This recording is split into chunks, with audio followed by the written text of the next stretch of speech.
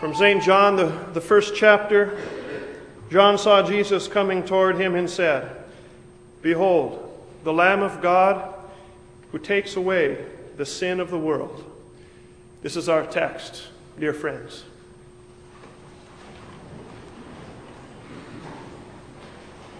"Dear friends, behold," said John, "the Lamb of God who takes away the sin of the world." Of this verse, Martin Luther said, "It is an extraordinarily fine and comforting sermon. Neither our thoughts nor our words can do it full justice, but in the life beyond it will redound to our eternal joy and bliss." That says a lot for these rather few words before us today, but on our careful consideration, we find that these few words before us today tell us all that's at the heart of Holy Scripture. They tell us all that's at the heart of Holy Scripture, and these few words reveal to us volumes of what's in the heart of God. "Behold the Lamb of God who takes away the sin of the world." Behold. So John begins, behold. If you've ever spent some time car shopping or house hunting or spouse hunting, you might have been agonizing over some decisions that had to be made. Tough decisions, big decisions. And most people would love for the finding in those situations, for the finding to be as easy as a light from heaven shining down with perfect clarity right there upon the right one, right there, for instance, on that perfect house, the perfect home for you, the one that was always meant for you. A light shining down and pointing out among all the others which one it is, singling out from all the others which one. A light of divine confirmation doing away with any of that uneasiness and guesswork. That light saying simply to you, this is the one right here, the one that I've selected, the one that heaven's selected for you. In so many things, it sure would be nice to have a light like that and to hear that, behold, this is it. Scripture says there was a man sent from God whose name was John, and he came as a witness. He was sent to take the guesswork out of salvation. Behold. He says, behold, here it is. He says, this is the one, he says, that heaven's appointed for you. He says, behold. And of course, that attention-grabbing, that attention-arresting behold is as timely for us now as it's ever been timely for anybody. David Barrett, who compiles religious statistics for the Encyclopedia Britannica, David Barrett figures that including Christianity, there are today no less than 10,000 distinct religions in the world. In such a sea of salvation substitutes, filled with all of their empty promises to spare you from any uncertainty regarding the salvation that God has prepared for you, how dear to us and how welcome and how timely today, timely as it's ever been, is that ray of light and that God-sent voice of John's echoing across time. Behold. Behold. Behold what? Behold the Lamb of God. Behold the Lamb of God. Lambs have near always been in close proximity with God's redemption. Appointed lambs have near always been. Remember, it was a chosen and a pure lamb that was the centerpiece of the entire Passover event of deliverance and of all of the annual commemorations of that event in all of the years following. Remember, too, through the Old Testament ages, it was a lamb unblemished that was ever being placed upon the tabernacles or upon the temple's altar of sacrifice. Why? Because that's what you'd bring. It's what you'd bring, and it's where you'd go to have your sins, guilt, before God dealt with with finality and done away with. And remember how the beautiful ritual and rite worked, the way that God had instituted it and ordained it for his people. You'd place your hand on that woolly head. You'd place your hand on that woolly head, and then in there, symbolically, the transfer of sins was made. And that unblemished lamb, symbolically there bearing your sins, was slain. And so it's no wonder at all that what John calls us to behold is a lamb. But not just any lamb, not a lamb, it's the lamb. The lamb appointed by God, the lamb anointed by God, the lamb, St. John says, slain from the foundation of the world. All other lambs were only to point to this lamb, the lamb. So as we sing in that beautiful Lenten hymn, we'll sing it, in fact, a couple weeks from now, I'm sure. Not all the blood of beasts on Jewish altars slain could give the guilty conscience peace or wash away the stain. But Christ, the heavenly Lamb, takes all our sins away, a sacrifice of nobler name and richer blood than they. You see, it was upon the altar of the cross that all the lambs that came before him did see the shadows of their sacrificial service come into reality and become reality. It was upon the altar of the cross and in the blood of the Lamb of God shed that all the troubled consciences of ages past did find their final peace. And it's the peace of every troubled conscience since then, too. Yours, when it's troubled by your sin, and mine, too. Sin's offense before God requires eternal lifeblood. But friends, thank God eternally that it was his lamb's blood and not yours. And I thank him it's not mine. And that's why that same Lenten hymn that I quoted to you a minute ago, that's why it continues with these touching words, reminiscent of that Old Testament rite of the transfer of sins. It continues, "My faith would lay her hand on that dear head of thine," speaking of the Lamb of God, "while like a penitent I stand and there confess my sin. My soul looks back to see the burden that thou didst bear. When hanging on that cursed tree, I know my sins were there." A gentle lamb, a willing lamb, gentle though, not ferocious. Lambs aren't ferocious, but he's a gentle lamb. And with that tender nudge, he wants you to know that he's gladly and he's willingly taken away, as John said, your sins. Literally in the Greek, it's lifted up off of you, taken the burden off your shoulders. He's taken away your sins. That's Scripture's promise to you of this Lamb. Remember what Isaiah of old wrote? He said, "He was led as a lamb to the slaughter, and as a sheep before its shearers is silent, so he opened not his mouth. The Lord was pleased to place on him the iniquity of us all. It pleased the Lord to crush him, to make his soul," Isaiah writes, "an offering for your sin." Such a willing and such a gentle lamb is he. That reminds me of a story, an account of which I read some time ago. A man in this account tells of a friend of his, Sam.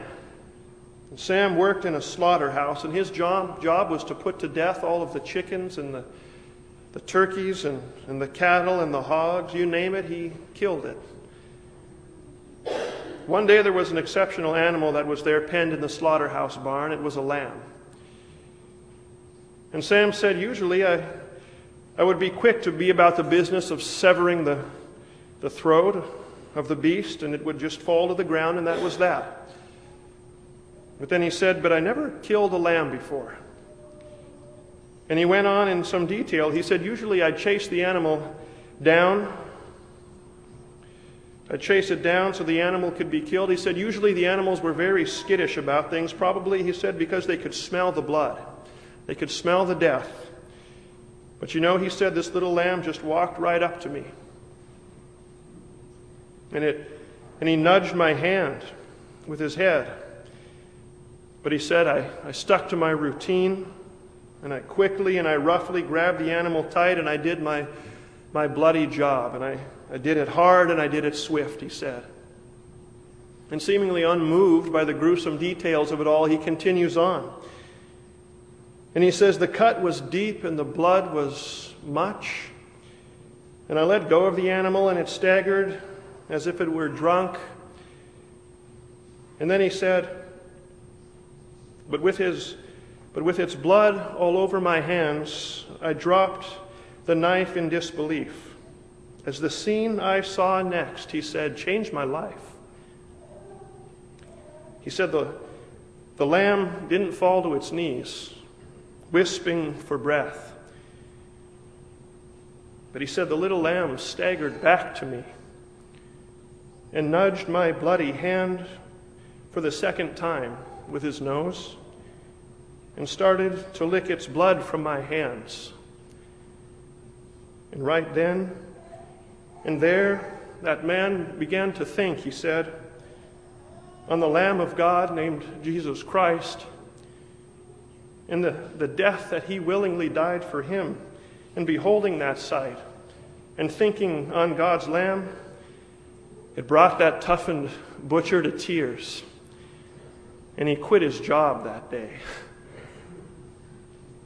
How often and how gentle has Christ nudged your soul, stained with the guilt of his blood, though it may be on your soul and on your hands, toughened and hardened by our own sins we may be, yet how dearly, friends, and how tenderly he comes always back to you, and in grace brushes up to you and gently reminds you.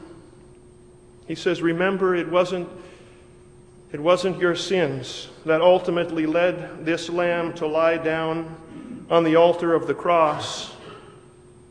It wasn't your sins that kept me there. It was this lamb's love for you that did it. Friends, behold, the Lamb of God who takes away the sin of the world. And that's the last thing I want to make mention of today. The sin of the world. When we consider that collective whole, we tend to forget about the little one sentence. Rather, when we consider the collective whole, then we do tend to forget about how much this one sentence, this little sermon of John the Baptist, means for the individual one whose sin adds to that collective whole.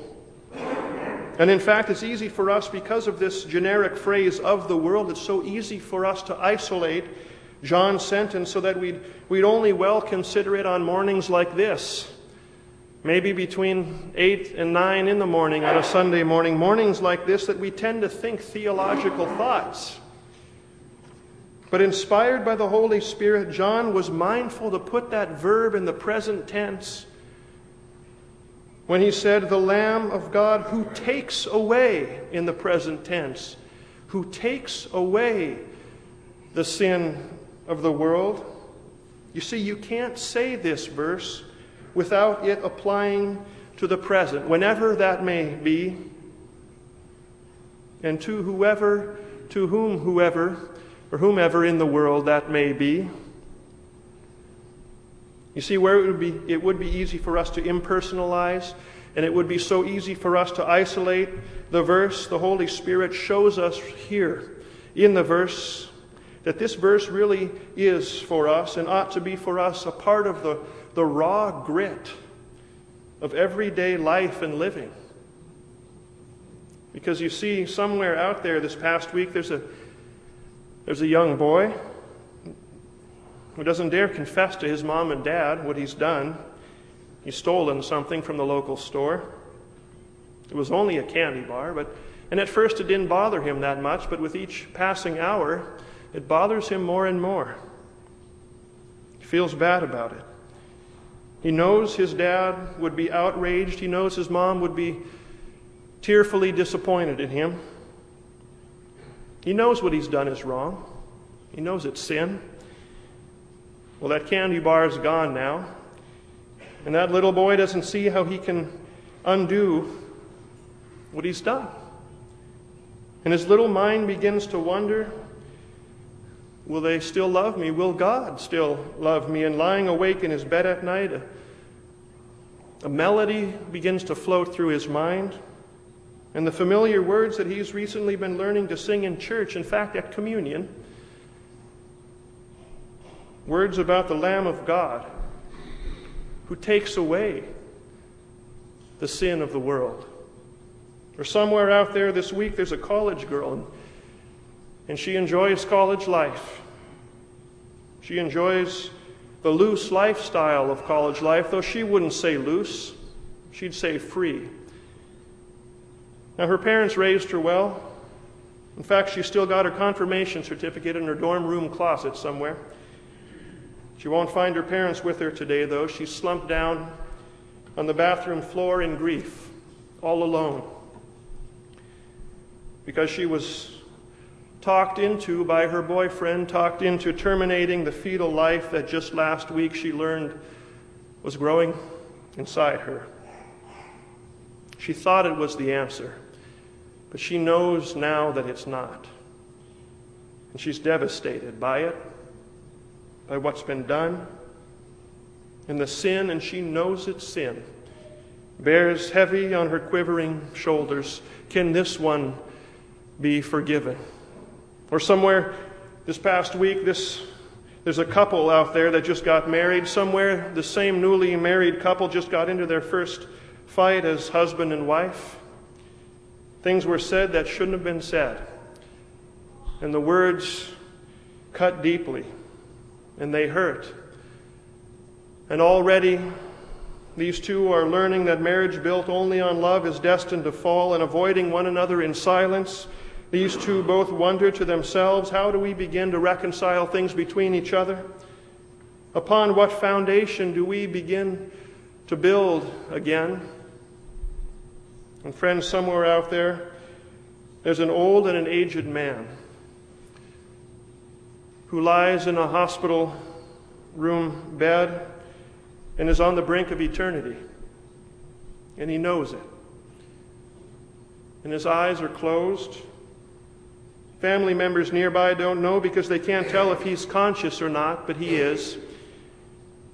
And he's thinking back on the days of his life, and he was blessed with so many good days. And he still remembers those days. And while the pleasant thoughts make him smile in his mind, those moments also come rushing back to him, though that he could never forget those memories of life's sin. Return to him and return to accuse him now. And they would begin to create real fear in his mind and real doubt in his soul about whether or not very, very soon he will be standing before God, pleasing to God or not. They would create the fear and the doubt, but for familiar words and a familiar melody that floats through his mind, very familiar words that he's known since he was a little boy. When he learned to sing them in church, in fact at communion, words about the Lamb of God that takes away the sin of all the world. And friends, you know well, these stories aren't just somewhere out there. These stories we know all too well. They're part of our lives. My friends, whatever your story, and no matter your story, behold the Lamb of God who takes away the sin of the world. Those are words for real life, and they're words for your life. In the name of the Father, and of the Son, and of the Holy Spirit. Amen.